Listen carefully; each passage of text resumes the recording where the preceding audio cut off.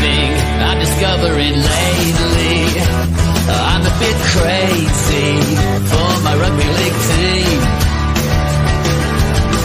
Now the stage is set for the best season yet you'll see.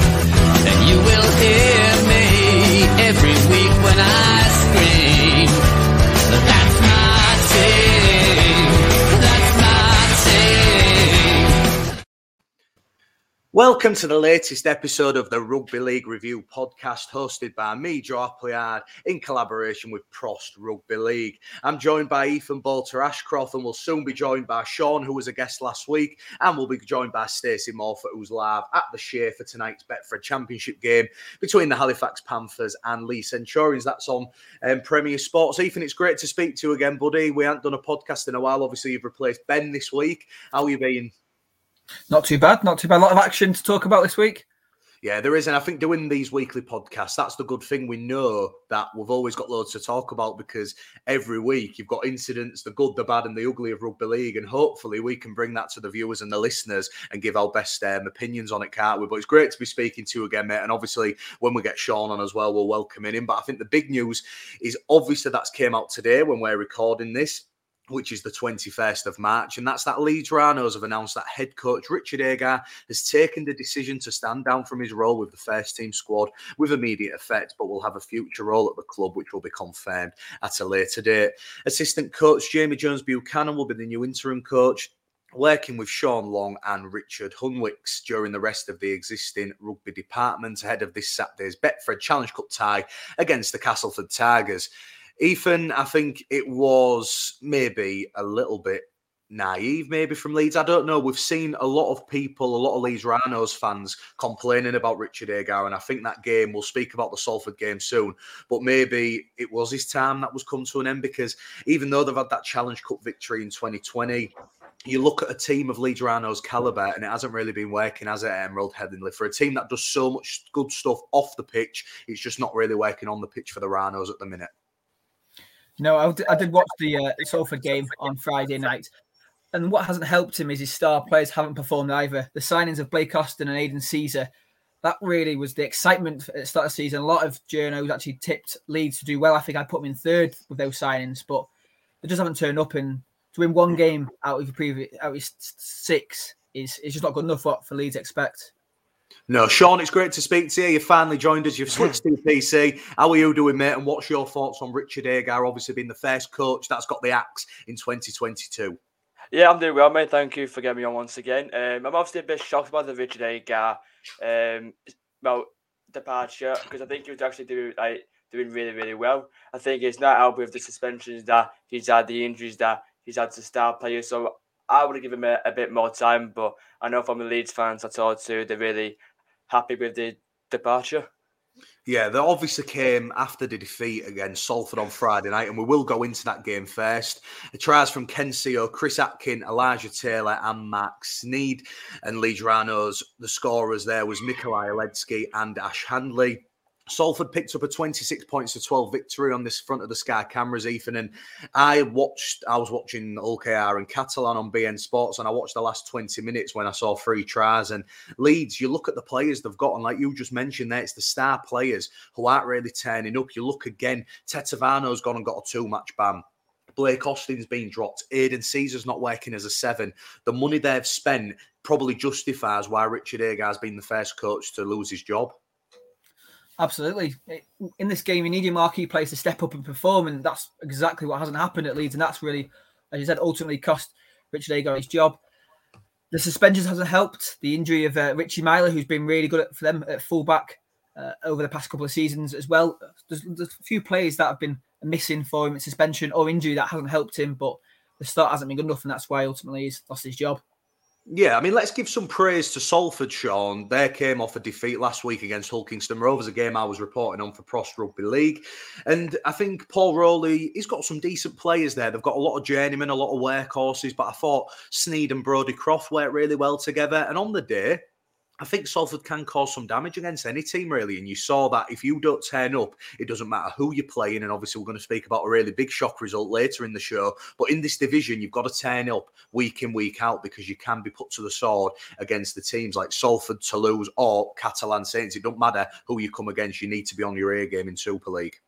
Yeah, and I actually tip Salford to come in the top 6, to be honest with you, because I think Salford have quality all over the pitch, and their squad depth is probably one of the best in Super League, if I'm totally honest. Obviously, they've got brilliant players like Brody Croft and Max Sneed, that's actually gelling now, that's doing really well. You've got Dion Cross, who came from Win this season. You've got the new centre, Lafay, who came from Canterbury, who's a really, really good player. He's a real handful to defences. Obviously, they missed it like Akawala on Friday, which was a big miss for Salford. Yeah, it was, wasn't it? And even still, I thought the forward pack really dominated, and coming off a 26 points to 12 victory, it may get their season started. You never know. One result can change the fortunes of a rugby league club. And obviously with Leeds Rhinos stepping down, there's been a few rumours. Shane Flanagan being in the running, Justin Morgan. There's a rumour that Tony Smith and Danny Maguire could join from Hull Kingston Rovers. Ethan, if you was the Hetherington family and the owners of Leeds Rhinos, where would you be looking to replace Richard Agar? I've seen today there's a fair few names in the mix. One that you won't like, though, Joe, is Tony Smith with his contract up at the end of the season. I know you want to keep him desperately. He's done really well at Rovers. Sean Wayne, another one that's been thrown about. Would he be a horrendous replacement? I don't know. With his ties with Wigan, is he happy with his role at Wigan? I think possibly he could be. And obviously with the World Cup at the end of the year, he's got plenty to look forward to. It's one where what could excite Leeds fans, really, if they get someone in like Danny Maguire, young coach. You've got to give him time. You know, you've got to accept that it's his first role as a head coach, so you've got to give him time. But for me, there's not going to be a sudden appointment. I think it'll take time for them to actually choose who they want to be as the next head coach. Yeah, I think being involved kind of in the Hull KR camp, and I know they did a fans forum that I didn't get to a few weeks ago, and I heard Danny Maguire did say that, look, he's really enjoying the ride as assistant. He still thinks he's 2 or 3 years away from a head coach role. I think what Paul Lakin and Neil Hudgell want to do at Hull KR is maybe do what Wigan have done and have a few more years with Smith. Maybe he goes into a consultancy role and Danny Maguire takes over. Obviously, money talks. Every single Hull KR coach is out of contract at the end of this year. Sean, where do Leeds Rhinos go? Do you look abroad? Do you go somewhere in the UK? There's not many people out there, is there, out of contract? A big shout is Justin Morgan, obviously former Hull Kingston Rovers coach, New Zealand Warriors assistant. I was lucky enough to do a podcast in lockdown with Justin, and he said he was really interested in coming back to the UK. First choice, obviously, will be back in East Hull, but I think the money that Leeds Rhinos spend on players, maybe it's time to go big on a coach who can steer them in the right direction in this big picture plan, because they just don't seem to have recovered since the loss of the golden generation, barring that Challenge Cup victory in 2020. Yes, and I think Leeds should go for someone like Tony Smith or Danny Maguire, because Danny Maguire knows the club. Sean, move on. I think Tony Smith has that. I think he's one of the best Super League coaches we've ever seen, to be honest. He's done it with Warrington, done it with Leeds. So I think that Tony Smith deal would be good. And obviously with Danny Maguire to come in as an assistant coach. Obviously you've got broad coaches just like Shea Flanagan. I think he could do a good job at Leeds. He's obviously been linked with him for a couple of years now. So I think he will. So I think he will be one of the main priorities. Obviously, you've also got Danny Ward as well. Danny Ward can do a good job for Leeds. So it all depends on who's the right man for the job. Yeah, I really did think Danny Ward, but I think I'm right in saying that he's literally just took a role in Rugby Union about 2 weeks ago at a League One side. So we'll find that out, but I'm sure, obviously, again, money talks, but I'd be very surprised if Danny Ward, due to him moving to the cross code in the past few weeks. But we'll see. Let us know, guys. Who do you think should take over at Emerald Headingley after that 26 points to 10 defeat in Greater Manchester? So we will move on We'll step back 24 hours and go to the DW, and Wigan Warriors piled on the misery of struggling Castleford Tigers, picking up a 32 points to 22 victory over the team from the Mendehoes jungle. A second half comeback from the Tigers wasn't good enough as Zach Hardacre, a double from Liam Farrell, Ethan Havard and Jai Field scored for the Wigan side. Tries from Greg Eden, George Griffin, Jake Truman and Jake Mamo wasn't enough as Castleford still sit on 2 points in 11th place. Ethan, I'll come to you first. I did watch this game. I was intrigued. I think what Cass have done the previous 2 weeks is they've let teams 18, 24 points in front and then start playing rugby, and you just can't do that. As good as Cass are and as good as Castleford have got individual players, it doesn't matter if you're against Huddersfield, Wigan, who they have been over the past fortnight. You can't give teams that lead because it's very hard to come back, because you know if you score 3 in the second half, you probably know Wigan are going to score at least 1 or 2 to peg you back a little bit more. And again, you talk about struggling coaches, just isn't working for Lee Radford and Andy Lass since the move to West Yorkshire so far. I think you're bang on, to be honest. 18-0 down away at Huddersfield, and they managed to get it back. Then Huddersfield went ahead again and ultimately won the game. Same with Wigan. It was, to be honest, I watched the game. It was a good game, but the sad thing about it is it's ultimately known as the game that Mahe Fanua got sin-binned, and ultimately really shouldn't have been a sin-binning. Yeah. It's getting a bit ridiculous. I know a few media people have already said about the sin-binnings, the number of them, and the sending-offs. You want to see 13 versus 13 on the field. For Cass, they've had a few new signings. Lee Radford's come in. He's still trying to put his print on the side. You've got to give him time for me. Yeah, Sean, you've got to, haven't you? I mean, Radder's getting the sack now would be ridiculous, because where do Castleford go? I know rugby league fans are a bit hot-headed and you kind of jump the gun, especially when your team's not doing well. But I think for Castleford, he has got a squad there. He's made 11 changes. Rome wasn't built in a day. And I think Castleford have got to understand that this might be a long-term project. And yeah, we want short-term success. But ultimately, if Lee Radford gets sacked in the next few weeks, like they're all calling for, it's probably not going to make them any better. He's moulding his side. He's played 6 rounds of rugby, and he could have picked up 3 or 4 victories. It's just not working for him at the moment. But too early to call Lee Radford's time at Castleford 100%. Yeah, and he's been out of the game for 2 years since his departure Hull FC, so you have to give him time. I think Cass looking a good outfit at the moment, especially in the second half. I thought they come back into the game really, really well. But it seems like they want to play for 20 minutes each game. And obviously everyone knows in rugby league it's an 80-minute game. So if you only play for 20 minutes, you let your foot off the gas. And especially against a team like Wigan will dominate you all over the pitch. It's like with Royton at the minute, which we'll probably go into next. You have to give him time. Obviously, with him being out for so long, it's going to take time. Obviously, like I said about the changes as well, they got rid of 11 players to get 11 players, so it's obviously going to take time. Yeah, it really is. And I think one player who deserves a lot of credit, Ethan, a player who I like and I've seen grow up. He had time at Hull Kingston Rovers when 6-7 years ago. Is Greg Eden, and he only gets called on a few games of the season, but when he plays, he's some larker. I think how he's not a starter in that team. For me, I think Daryl Oldfeldt really struggles. I don't get the hype around this Daryl Oldfeldt. I think he jumps the gun too many times in defence, especially with a centre like Mahe Fanua, who's predominantly done that for Hull FC over the past 2 stints he's been there. But for me, Greg Eden, on his day, there's not a winger who can match him. If he was playing regularly, there's no reason why he wouldn't be, again, top try scorer like he was in 2017, getting a call up for Sean Wayne, because I think he's one of the most underrated players in the game of rugby league, especially in the top flight at the moment. I don't know if you agree.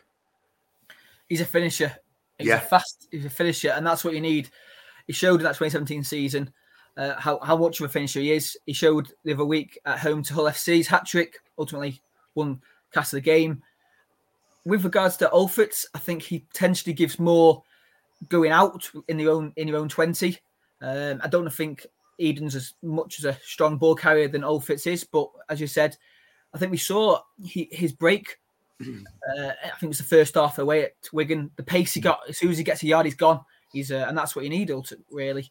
Get away and in support, and you go and score. For me, I think he is. If you give him week in action, he can be right up there with some of the best wingers in the competition. Yeah, totally agree. You know, we'll watch out for Greg Eden and the Castleford Tigers. It just wasn't to be. In round 6, they lost 32-22 at the DW Stadium. So we move on to the south of France. That was played at the same time as the game against Salford and Leeds. And it was Catalan Dragons against Hull Kingston Rovers, a repeat of last season's semi-final. And the result went the same way. It was the team from Perpignan who picked up an 18 points to 10 victory. Both teams scored the same amount of tries in 2, with tries from veterans Ryan Hall and Kenny Dowell crossing for the Robins, and just the 1 conversion from Jordan Abdul, and Fuad Yaha and Joe Chan crossing for Steve McNamara's men, and Sam Tompkins getting 5 conversions. Lads, I watched this game, and again, I'll take my Rovers hat off. I really think Rovers bottled these 2 points. I don't know if you've seen the highlights. That only shows a snippet of the game, Ethan, but the Hull Kingston Rovers that we probably saw last year turned up, and I was watching it at home with a few friends, and we was really frustrated from a fan's point of view. I thought we had the chances when Pierce got yellow carded. They didn't really capitalise on that. And like many teams in Super League, you need to rely on your overseas players. And Hull Kingston Rovers, barring Sean Kenny Dowell, it's the English lads who are doing all the work. It's the lads who are picking up big money on the cap who are turning up. And the likes of Corbin Sims, Albert Vette, we know about Brad Takarangi and Lachlan Coote. Matt Parcell dropped out the squad as well. So Rovers only had 2 quarter spots players in the south of France. It's just not working really for them lads at the minute. And I think Rovers are just too inconsistent. And when they want to turn up, a bit like Castleford, they're unbelievable and can play anyone off the park. But when they're off the game, it is like watching an NCL team sometimes in attack. It's just very individual from OKR at the minute. And I know Tony Smith isn't happy at the way his team are going around. He's not asking enough questions, as Tony Smith likes to say. And unfortunately, that was a game that's probably gone away from Hull Kingston Rovers, because you won't get a better chance to beat Catalans in the south of France, I'll tell you that. Well, I know you've just said you're taking your Rovers cap off, but I'm going to make you put it back on. And I'm going to say, is that 2 points missed from a Rovers perspective? Yeah, I believe so. I think if you're watching the full game, Rovers had a big spell, probably from the last 20 minutes of the first into the 20 minutes in the second. And I'd say 70-30 was possession in the red and whites, or yellow and blues as it was on the day. But I think Catalan just showed that clinicalness that got them to the grand final last year. And yeah, there was parking the bus in football terms and on the counter-attack. But when they had 2 opportunities and scored 2 times, and that's probably the sign of a very good team. Even when you're not at your best, you can pick up points against a good team in Hull KR, Ethan. I think Hull KR are kind of a bogey team for the Dragons. I was at the first game of the season last year when Hull KR did that dramatic comeback and then lost in Golden Point, a Sean Maloney drop goal. But every time they play each other, I think KR have got their number and they just don't get over the line to get that victory. And what I think how many points was it you were ahead last year away at Catalans at 20-odd points? You were ahead at half time? Yeah, I think it was 24-6 at half time. Yeah, so you had a significant lead and Catalans came back and got the victory, but you're very close to getting that win against them. You just can't get over the line. Yeah. Sean, what was your take on the game? Obviously, I know you wouldn't have watched it, but you must have seen the highlights. Catalan are a tough team to beat at the Stade Gilbert Brutis, but like I previously mentioned, you're not going to get a better opportunity to beat Catalan, and maybe that game could come back to haunt Hull Kingston Rovers, because I know Tony Smith, who was speaking to the press after the game, definitely believed that it was 2 points lost for the Red and Whites. Obviously, like I said last week, I think they've started really, really poorly. Obviously, none of the big players were turning up, but ever since that Warrington game 3 weeks ago, I think they've turned into a different side. They're looking a really bad handful, if I'm totally honest with you. I think Tompkins actually coming back out of his shell. Mitchell Pearce seems to have gelled with the team now. I think they're going to be some stopping now, if I'm totally honest. But like I said on the group chat to you guys, it sounded like KR did really, really well. And it's probably a shame that you didn't get the 2 points, because you look at this game back in September and you think that's what might get us to playoffs or even top 4. Yeah, real humdinger. And like you said, Ethan, there has been some really good clashes between the two. The recent one, obviously an 18-10 points to victory for the Catalan Dragons, who move up the table, and Hull Kingston Rovers still sit on 4 points. We are going to turn away from the Betfred Super League and be joined by our Championship correspondent and Women's Rugby League player, Stacey Morford, who is at the Shea for tonight's game. Stacey, can you hear us? Is it good connection there? Yeah, it's pretty decent. It might be a bit loud background, but I can hear you okay. No, that's absolutely fine. Thanks for joining us on the show. Obviously, you are at the Shea tonight, a real humdinger. It's Halifax against the Lee Centurions, live on Premier Sports. How do you think it's going to go? It should be a really good game for the TV. It'll definitely be a good game. On paper, you'd say Lee, but you never know. Never know what Panther side's going to show up. No, obviously you're affiliated with the Halifax side. You've been doing a bit of work today. Can you tell us about, you've been going into schools, I believe, haven't you? Correct me if that's wrong, but tell us about the great work that Halifax do, because these championship clubs, they're in the heart of the community in these teams, and it's vital what they do. It is, yeah. We've got a lot of community clubs in this area and a lot of local schools that don't really know about the game. So what the Panthers have been doing is going into schools, different kind of areas, and getting the kids involved, just teasing them a little bit with rugby league, get them interested. And today we've been doing the World Cup tour. We've had the men's rugby league, the World Cup, the women's World Cup, and also the wheelchair World Cup. We've had representatives from each of the sides, and we've been going to local schools, colleges, giving them the history of the World Cup. When it went missing for 20 years and nobody knew where it was. It was found in a bin liner next to the road. Stuff like that you wouldn't know. And they're actually on display further behind me. And they've given tickets away to the schools as well for all the kids that would probably not normally come, to get them involved as well. Oh, no, that's absolutely brilliant. So let's move on to the game tonight. Obviously, Halifax sitting in 11th place. Only one victory out of 4 games, just beating the London Broncos. Lee Centurions, we've seen them most weeks on Premier Sports. They've got a tie on Saturday in the Challenge Cup that they might have one eye on. What do the Panthers have to do to spoil it, create an upset tonight and beat the informed Lee? Because it should be a cracking game if Halifax turn up, like you previously mentioned. Yeah, they just need to turn up from the first minute. It's been the trend in a lot of the games where they haven't got going until 30, 40 minutes into the game.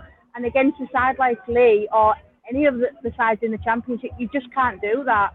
You need to start and have that belief from as soon as the whistle goes, which, like I say in previous, they haven't. But if they can turn up as soon as they kick off, I think they'll be in a decent chance for tonight.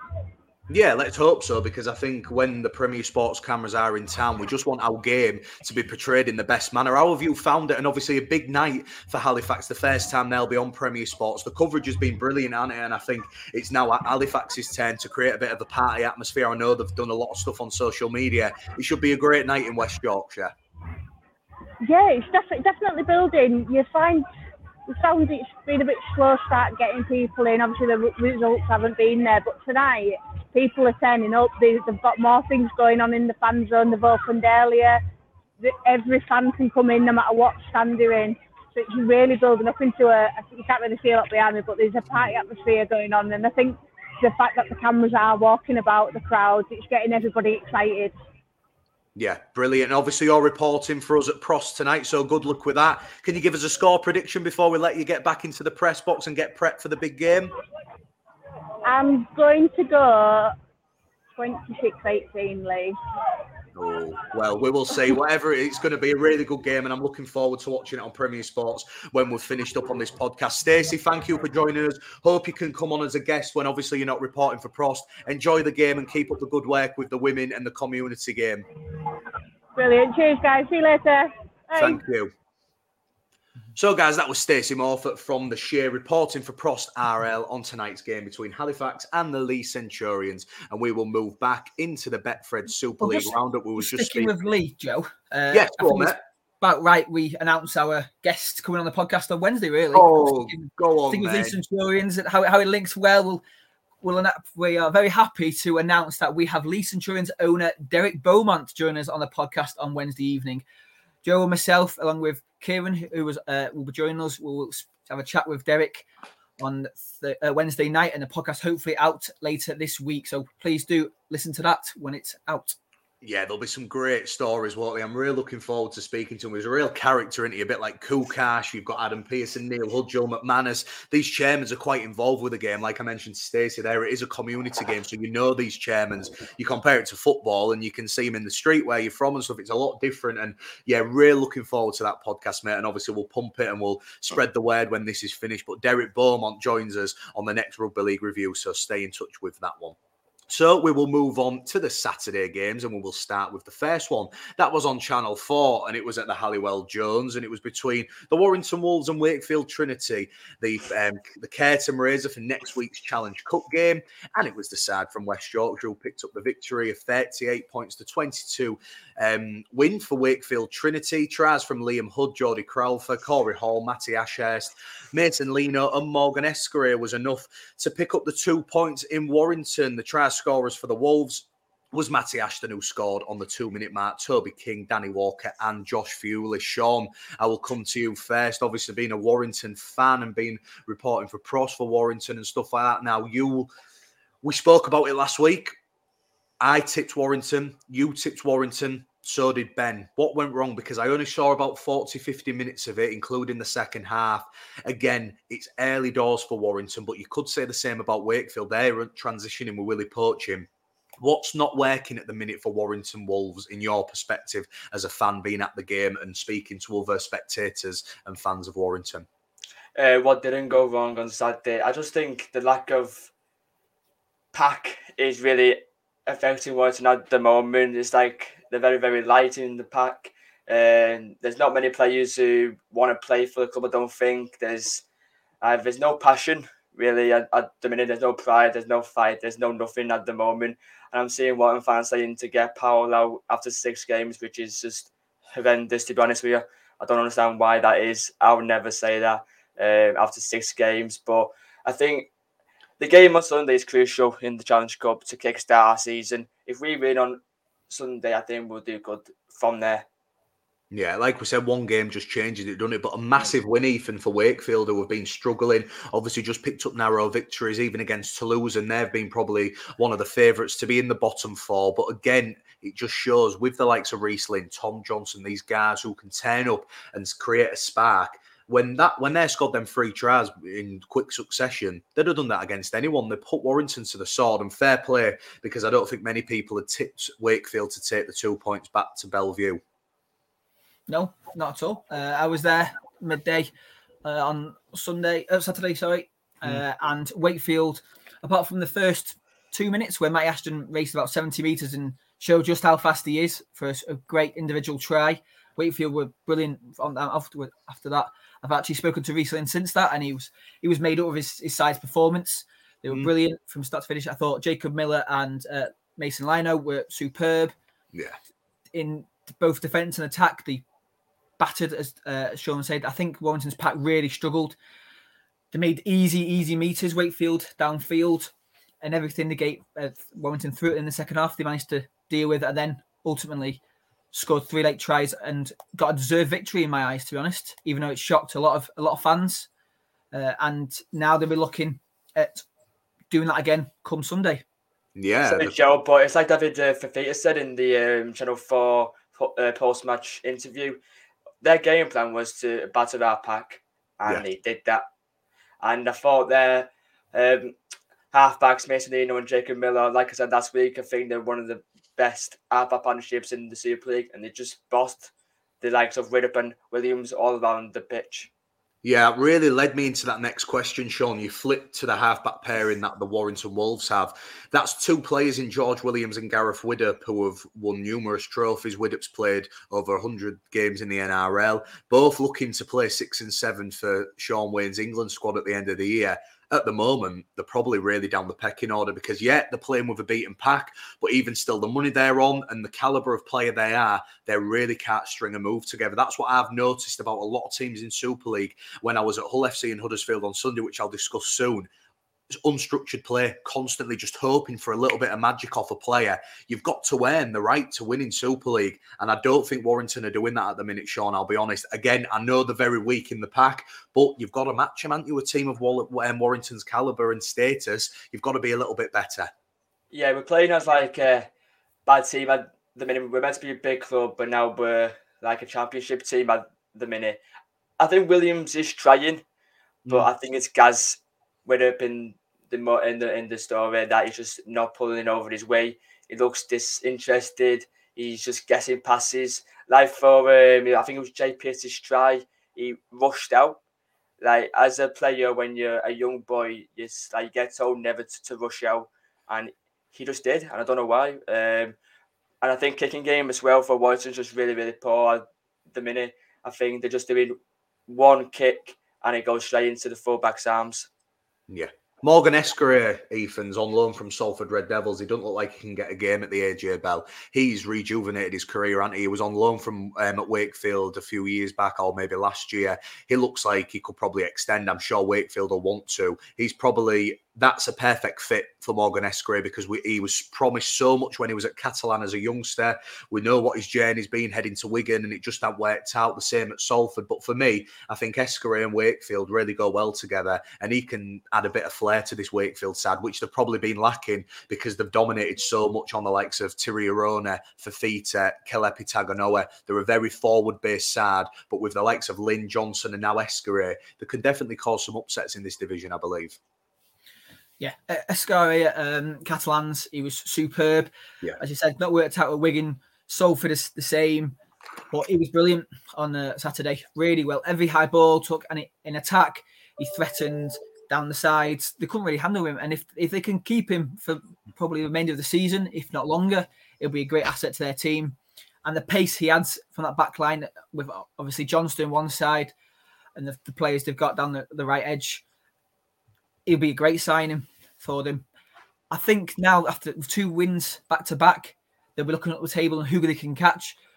Before the Toulouse game, themselves and Toulouse hadn't picked up any victories, so everyone thought it would be between Toulouse and Wakefield, who occupies that bottom spot, but now they'll be looking for this, definitely looking at the sides above them and who they can catch going into the next Super League game. Yeah, 100%. I think it was the underdog who picked up the victory at the Halliwell-Jones Stadium with Warrington Wolves, defeated 22 points to 38 against Wakefield Trinity.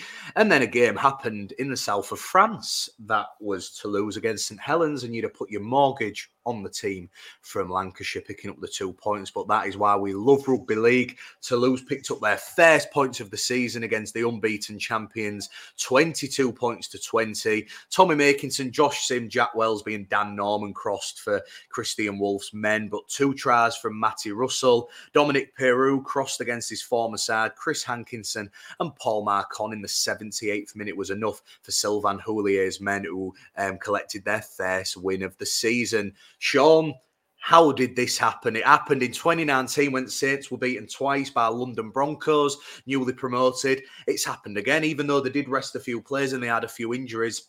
That St Helens team, you'd have expected to wipe the floor, and I know a lot of people did, but fair play to Toulouse. And that's this season now has just got a lot more interesting at the bottom of the table. Yeah, and you've always got to believe in Rugby League, haven't you, against the top side like Saints. Like, you can't go into the game with no confidence. You've got to go into that game with full confidence and that you think you're going to win. And Toulouse did that to a T. Obviously, like you said, Saints are missing big players like Walmsley and that, but you can only play what's in front of you.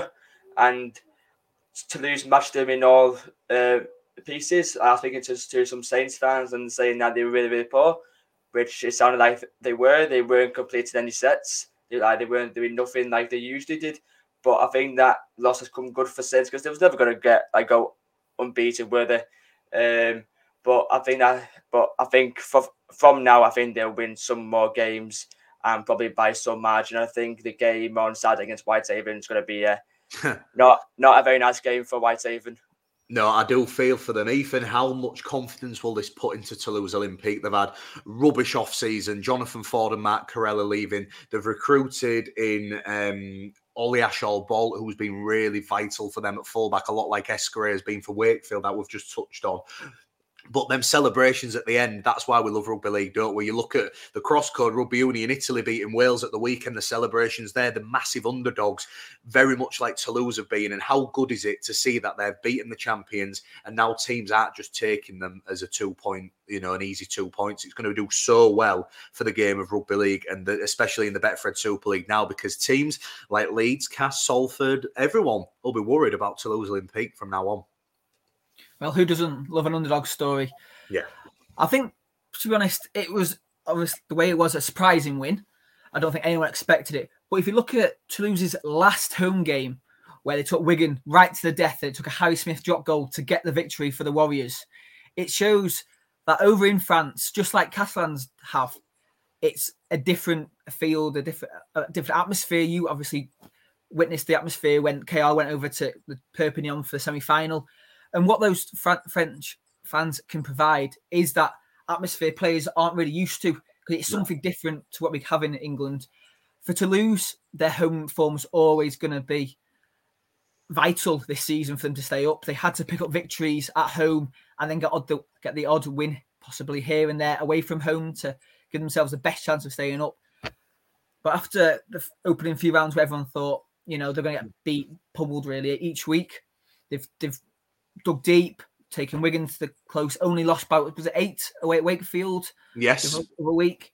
And now they've got the first victory of the season. They've got a week off this week without taking part in the Challenge Cup, which could benefit them. And then obviously they go again. I'm not sure who exactly they have next week in the Super League, but they were looking to go back-to-back victories. I think it's Cast. Is it Cast? Tigers, yeah. What a massive game that is, Sean. Do you know what I mean? One result can change. And if you're Castleford and Lee Radford now, if you get beat by Toulouse, they'd go above them and Cass would be bottom of the league. It's these little swings and roundabouts, isn't it? And that should be a real cracker. Yeah, exactly. And I think that's a must-win game for both teams, like you've just said. I think if Cass play like they did against Hull FC, I think they'll win. But you can never know with that Toulouse side, and will Toulouse turn up at other people's grounds? Like, you never know, do you? But I think the game on Saturday was crucial for Toulouse to get that 2 points and to gain confidence for the rest of the season. Yeah, and well done to Sylvain Houllier and Toulouse Olympique, who recorded their first win of 2022, picking up a 22-20 victory over St Helens. And the last game of the weekend was in West Hull at the MKM Stadium, a game I was reporting and doing a match thread for Prost International and Prost Rugby League. Check out my report there. And it was the Black and Whites of Hull FC who picked up a 14-6 victory over the informed Huddersfield Giants. Vulikini Japani, and yes, of course, it was him who scored for my reports, because it's a name I do struggle with, and Andre Savelio crossed for Brett Hodgson's men, and a consolation try from Chris McQueen, who took his tally to 6 as a second row already in Super League. Fantastic stats by the former England second rower, and he might be knocking on the door of Sean Wayne's side again with that strong Australian voice, of course. But the main talking point of the game was the incident that happened in the 68th minute. Ethan, I'll come to you first. We've all seen it. A red card for Will Price on Connor Wynne. It took me by surprise. I thought it was Tuilolahea from the West Stand up here. I didn't see it properly until I've watched it back on the highlights, but even still seeing it in the flesh and on YouTube now, it don't get any better. And I think Will Price will be sitting in the stands for a few weeks. Yeah, definitely. We've had Will on the podcast, and he was a really, really nice bloke, great to talk to. I don't think that is in his game. I think it's just as I think Stacey said yesterday, it was just a brain fart moment in terms of it. Yeah. Yes, it was a nasty one. Looking back on the replays, that every time you watch it, doesn't get any better for him. I think it's a grade F he got today on the tribunal, so it'll be a fair few games in the stand. But something as a young player, he'll learn from, and obviously, hopefully, when he gets back playing, he can show just on the pitch what talent he has. Yeah, I totally agree, Sean. It was a bit of a scrappy game. Defences, especially Hull FC's, was on top. Both teams didn't really provide much entertainment in attack, but still Hull FC grounded the victory. That took them to 8 points. And to say they've got 6 or 7 players out missing and they're all first teamers, they're doing it tough, but they are grinding out these results. Hull FC have been predominantly known to start well and finish poorly. But at this moment in time, you can only judge on what they've done. And I was in the presser at the end, and Brett Hodgson was impressed. He spoke to Humberside Radio and said, you know what? He said, we're doing it hard, we're doing it tough, but I'm going out there. The good lads are going out there and picking up the victory. And I think that's all you can ask for at the minute. I thought Huddersfield really struggled, even when there was down to 12 men and 13 men, but a vital win for Hull FC, because I think what Rovers, Hull, Huddersfield, the middle of the pack teams, their aim is to get 5th and 6th and be the best of the middle bunch. And at the minute, Hull FC are probably that on form after 6 rounds. Me and you said last week, we said we're going to go for a Huddersfield win. But Hull FC, they're doing well, aren't they, at the minute? Obviously, they had that blip against St. Helens back in round 2. Like I said, they start really, really well, but finish poorly. But you can't say what they're going to do at the end of the year, can you? Because we're only in March. Obviously, with that Will Price tackle, I think it's going to get a very hefty ban, I think. It's disgusting to see that. But like Ethan said, I don't think that's in his game. I think he's a very, very nice guy. Obviously, I played against him once or twice before. But yeah, I think Hull FC, they're doing well at the minute, aren't they? Obviously, with Jake Connor just scoring up that assist tally. I think Andres Savelio as well getting 6 tries, like you said.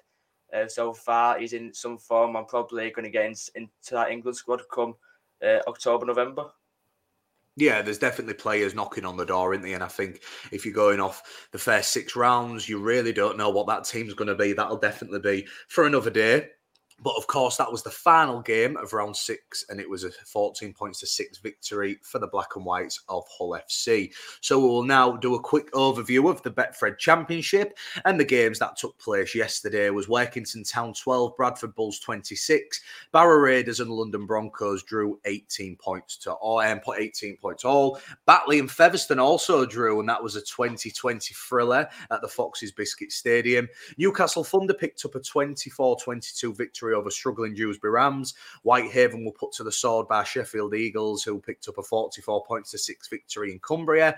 And a bit of a turn up for the Bucks was York City Knights thumping the Widnes Vikings 32 points to 6. The Betfred Championship table stands with Featherstone on top with 11 points, Barrow, Lee, who are yet to play their play tonight, Widnes, York, Sheffield, Bradford, Newcastle, Batley, Whitehaven, Halifax, Dewsbury, London and Workington.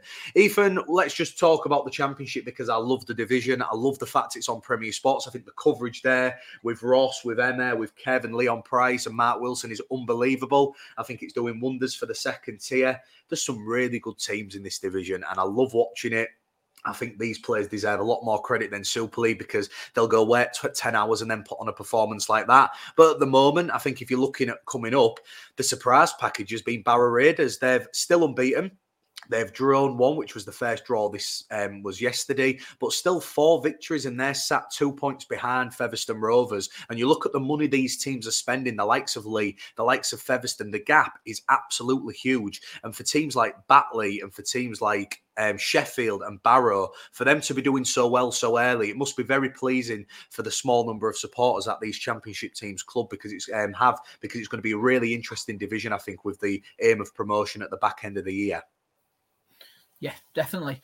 I think at the start of the season, everyone said it's between Lee or Featherstone. And with Featherstone winning on Premier Sports against Lee a few weeks ago, everyone said it was going to be, it come down to those 2 games. And when Featherstone go to Lee Sports Village, it come down to who wins these games. But yesterday showed Batley 20, Featherstone 20. So it's not as set in stone as everyone expects. That's a great result for Batley at home.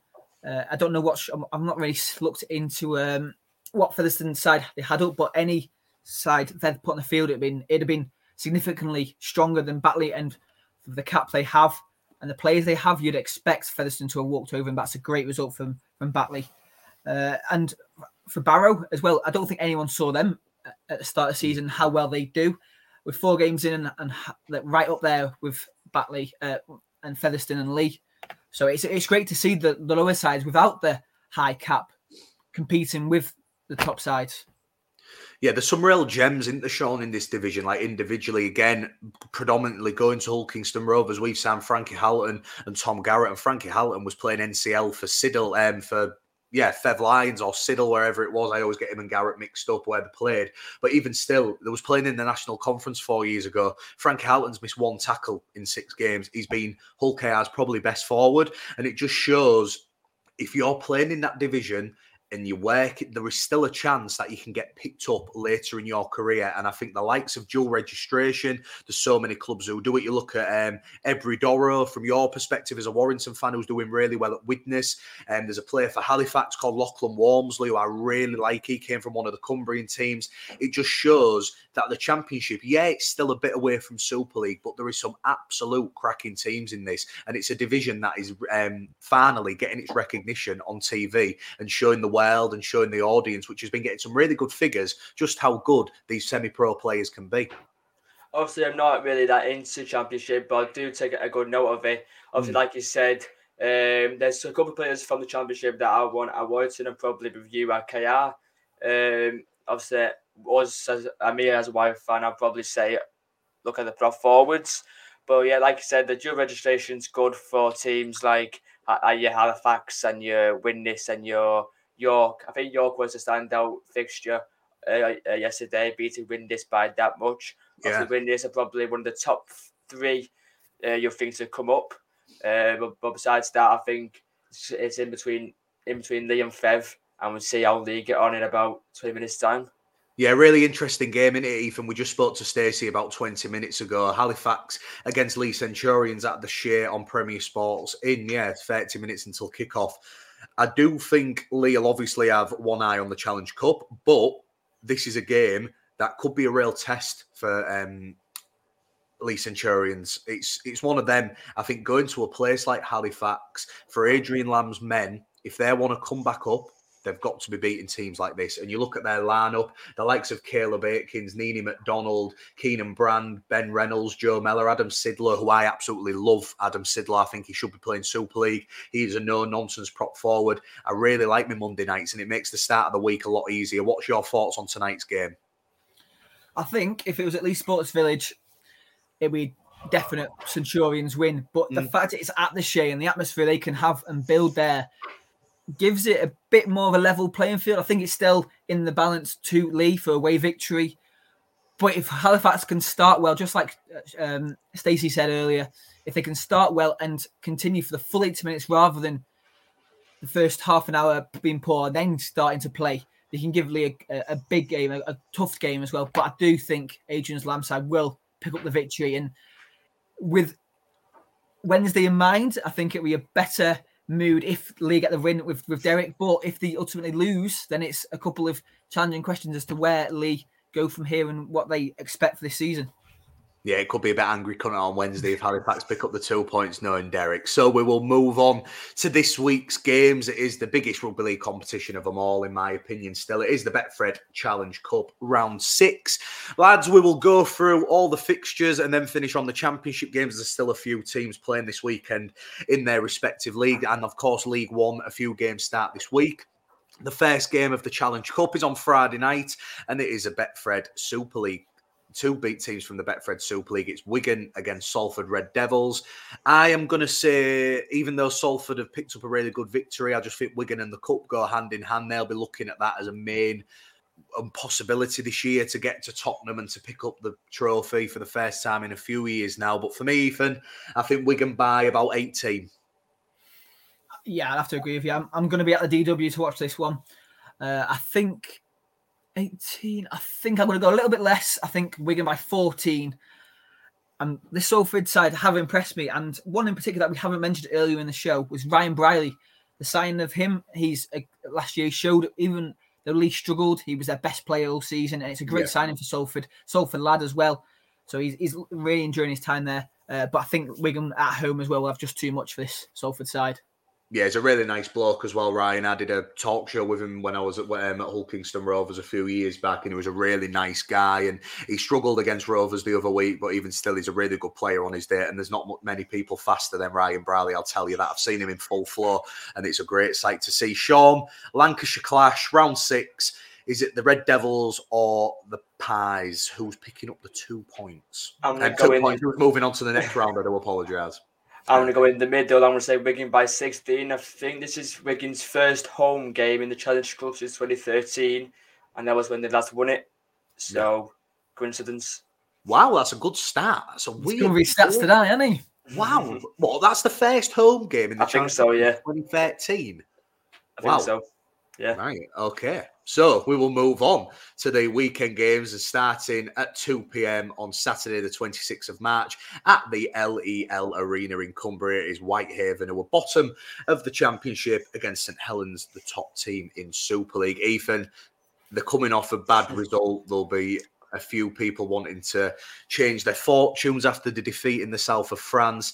If the pitch holds up and the weather is nice as it has been the past few days, it could be a demolition job, I do think. St Helens by about 60. Yes. This one really depends on what Saints side is put out. Do they risk, your Jack Wellsbridge, your Johnny Lomax on a pitch that is already going to be poor compared to what they play on week in, week out? Yeah. I think it could be about less than that, depending on what side. It ultimately depends on what side they put out. I'll go Saints by 40. Saints by 40. Sean, what do you think? Of course, I know what team you're going to pick, but how many points do the champions win by? Saints by 72. 72. Wow, You're not giving them any leeway there. So that should be a really good game. I am looking forward to watching that. It's nice to see that a team like Whitehaven will get a lot of travelling support over from Merseyside, and they'll go up north to Cumbria. It should be a really interesting affair. The next game is the Sheffield Eagles against Hull FC, who are playing at Featherstone due to Sheffield's pitch issues.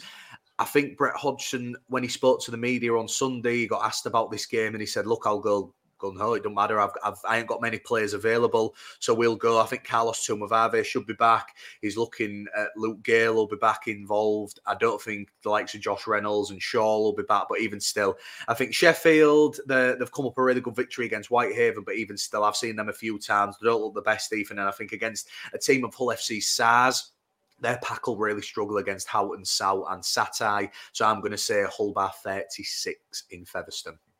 I agree with you there. Hull FC, with the players they've got missing, they've got to play a strong side. Unlike Saints from the one we've just spoken about. Hull FC by 32 for me. John? Hull FC by 28. There is another game, and it is the other side of Hull. It is Hull Kingston Rovers against the Leigh Centurions. The fourth time in 6 years these clubs have met in the Challenge Cup. I'll be there for Pro Star L, of course. I remember doing this game in 2020, and it was the day before lockdown, and I was commentating. I remember my last words being on the line of, well, I don't know when we'll see Hull Kingston Rovers again, but stay safe, guys. And I remember saying the players shouldn't be shaking hands as that causes coronavirus. But even still, it was a Nick Rawsthorne try in the last minute that made Rovers 22 points to 20 victories. But I think it's going to be a really good game. I'm looking forward to seeing Leigh tonight. That might impact them because they've got to play again in 5 days. But it'll be nice to see Rovers challenge Leigh again. And I'm going to say just Rovers by 14. I think it could swing either way, and Hull KR have got to be on their A game because this Leigh Centurion side have got some really good players, and I know Tony Smith and the lads won't be taking them lightly, but for me, maybe just fitness-wise and the fact that Hull KR are obviously a Super League team might swing it just by 14, in my opinion, Ethan. This one's got the capability of being really tight, like the one you just said, 2020, or a runaway for KR. Just depends really which KR team turn up. Yeah, there could be 2 points in it, or it could be 20 points in it. And I'm going to go for the latter. I think Hull KR will play it well and win well. I think they'll win by 20 points. Right, I said 14. Ethan said 20. Sean, who's picking up the victory? Is it the Robins or the Lavers? I'm going to say your boys KR, and I'm going to say by 16. 16. So all in favour of Tony Smith's men. Featherstone Rovers travel to the south of France to take on the Catalan Dragons, which should be a really tasty affair and probably gives an indication, Ethan, where Featherstone are at as a club if they want to compete in Super League. I know they could have got an easier tie, and it'd have been interesting to see how Catalan faced at the Millennium Stadium. I'd have liked to have seen that. I think it could be a really close game in the first 40, but again, that fitness and skill and intensity of the Dragons could see a runaway in the second half, and I'm going to say the Dragons by about 24 in the end. Yes, I think the Dragons will win. It depends on, will Catalans underestimate Featherstone? Will they rest a few? Will they rest Tompkins or the big forward pack? They could underestimate them, and it could be tighter than we expect. With it being over in the south of France, that massively weighs favour in the Dragons. As you said, if it was at Featherstone, the Millennium Stadium, it could have been a really, really tight game, really good game to watch. But for me, I think the Dragons will have too much, especially last 20 minutes. I think they're winning by 18 points. Yeah, real good indication, though, Sean, of how Brian McDermott's boys are going to go against, the Super League big boys, isn't it? It should be an interesting tie. But again, I do think Catalan. What about you, mate? I'll say Catalan by 18. I think they'd have too much in the last 20 minutes. Yeah, 100%. Probably the standout game, just for different reasons, is going to be at the Headingley Stadium. Now we know that Jamie Jones, Buchanan's Leeds Rhinos, will be taking on Lee Radford's Castleford. It could go either way, Ethan. I'm going to go out there and say Radders is the cup king. People forget about his back-to-back victories. He loves the competition. I'm going to say Cass by 10. It's going to be close, but I think Castleford by 10, and the pressure could be on for the Hetherington duo to get a coach in sooner rather than later. This one's really interesting because normally when a coach leaves, you get the bounce back from the players and the new coach, but they haven't got anyone yet. I know they've got Buchanan, who has already been there, play. Obviously, he's a legend at the club. Cass, on the other hand, aren't playing the best. They're like good 20 minutes away at Wigan, but they've got great form at Headingley against Leeds. Yeah, they do. For me, that's going to come into favour. Leeds down on troops as well. Tetevano suspended for this one again. I will have to agree with you, and I think Cass will pick up the victory, but I think it'll be tight. I think Cass by 8 points. Sean, when teams are at the bottom and they're struggling, it can produce classic games, and this has the making of a Challenge Cup classic, I think, just for the different reasons. It's a really tight affair, right? Two rivals going against it. Who goes away and gets into the quarter-final at Emerald Headingley? Like, you never know what's going to happen in the Challenge Cup. It's a one-off game, so I'm going to say Cass, Golden Point. I'm going to say Gareth O'Brien drop goal. Gareth O'Brien drop goal. You called it there. Put bit your money on. Bit of drama on TV. Yeah, of course. That's what we love, don't we? And Sean, I'll come back to you. It's a repeat of last week's game. Warrington against Wakefield. Simply put, Warrington have to go big in the Challenge Cup. That's probably your main chance of success this season. I think just because of what happened last week, I think Darryl Powell will have laid into his team and called a few people out. I expect a response from Warrington. I think it'll be close, but I'm going to say on Premier Sports, Warrington pick up the victory by 10. I'm going to go Wakefield by 10. Come on. Don't be too thingy with yourself. I know we've got Charlie and Mullen back, but I just think Wakefield are just going at the moment. That's 2 games against Toulouse and Warrington. But I'm going to say Wakefield by 10. Ethan? I've got the deciding vote really here, haven't I? You've gone Warrington. Sean's gone Wakefield. After watching the game on Saturday, I'm very conflicted here because you expect a response from Warrington, but Wakefield were very good and they dominated that pack. This is a tough one. I think this could be the closest game of the weekend. I am going to go for Warrington by 2 points. Oh. I think it'll be very close. I think there'll be a response from Warrington. I think they have to win, really. They have to win because if they're out of the Challenge Cup, they're way behind in the league form. They could end up having that mid-table finish that they had a few seasons ago. Yeah. If I'm totally honest, if we get B on Sunday, I think Powell might go. I don't know, but I've got a feeling that he might go. Big call. We love rugby league, don't we? The drama after 6 rounds in a Challenge Cup game. So the final game of round 6 could be a classic and could be an upset. Barrow Raiders against Huddersfield. Ethan, I know Huddersfield are on form and obviously they've just lost against Hull FC, but even still, Barrow, it's a tough place to go. They're sitting second in the Championship. They're fear no one. They're an old school rugby league team. It's going to be a boggy, tough pitch, what Huddersfield aren't used to. They like to play free-flowing. I think the likes of Chris Hill, Matty English, Danny Levi are massive on Sunday for Huddersfield. But for me, I think Barrow have got a chance. I don't know. 2 points swung either way. I'd love to see Barrow go through, but I don't, you never know, do you? Again, it's with playing the lower league sides, do Championship players, they'll play the full strength, but do Huddersfield take the gamble, rest a couple. Will Price going to be missing. I think we're fair to say he's going to be missing this weekend. I don't think Farge is going to be back, so that's a half-back partnership there. Is Lola here going to be rest? Will he rest him? I think you're right. I think it'll be tight, but I think Ian Watson side will just have enough. I think they'll win by 10 points. Sean, finishes off, mate, before the podcast ends. Who do you think, the Giants or the Raiders? Who's going into the quarter-final draw? I'll say Huddersfield by 14. I think they'll have too much for that Barrow side. Yeah, but even still, we just love the Challenge Cup, don't we? And it's great to have that back. And of course, the game that's going live in about 20 minutes, Halifax against Leeds Insurance on Premier Sports, should be an absolute classic. So, lads, it's been great to speak to you again. These weekly podcasts, they're going to get bigger. We are tuning a few things out. We're new to doing this every week, but I've really enjoyed it. And obviously, keep following us, guys, on Prost. Follow the Rugby League Review. We've got Derek Beaumont on Wednesday, and we'll be back next week. Ethan, it's been great to speak to you. Where are you this weekend? I will be at DW on Friday night. DW on Friday night against Salford and Wigan. That should be a cracker. And Sean, good luck for Warrington on the weekend. Hope you're all right. Thank you for coming on the show again, buddy. Keep up the good work that you're doing. Cheers, mate. Thank you very much. No worries. So thank you, guys. This has been the Rugby League Review with me, Joe Appleyard, and our guests, Ethan and Sean. Thanks, guys. I will see you on Wednesday, and I will see you next week for the next Rugby League Review weekly update. Thanks, everyone. See you later.